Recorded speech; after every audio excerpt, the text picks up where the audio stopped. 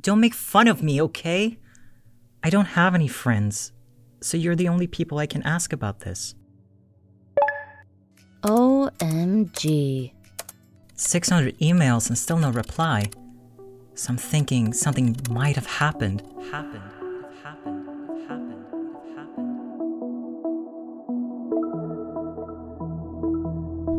The story you're about to hear is based on a thread posted on a Japanese community board known as 2chan back in 2011. What at first seemed to be an innocent teenage romance quickly turned into something much more... No! 600 emails. It's not stalking. Disturbing. Whether this actually happened or not is hard to answer. However, we want to warn sensitive listeners that this story contains content that some may find disturbing.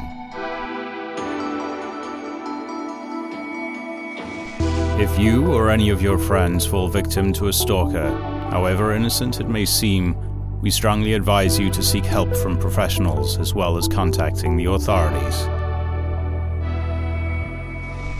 The Denko Saga.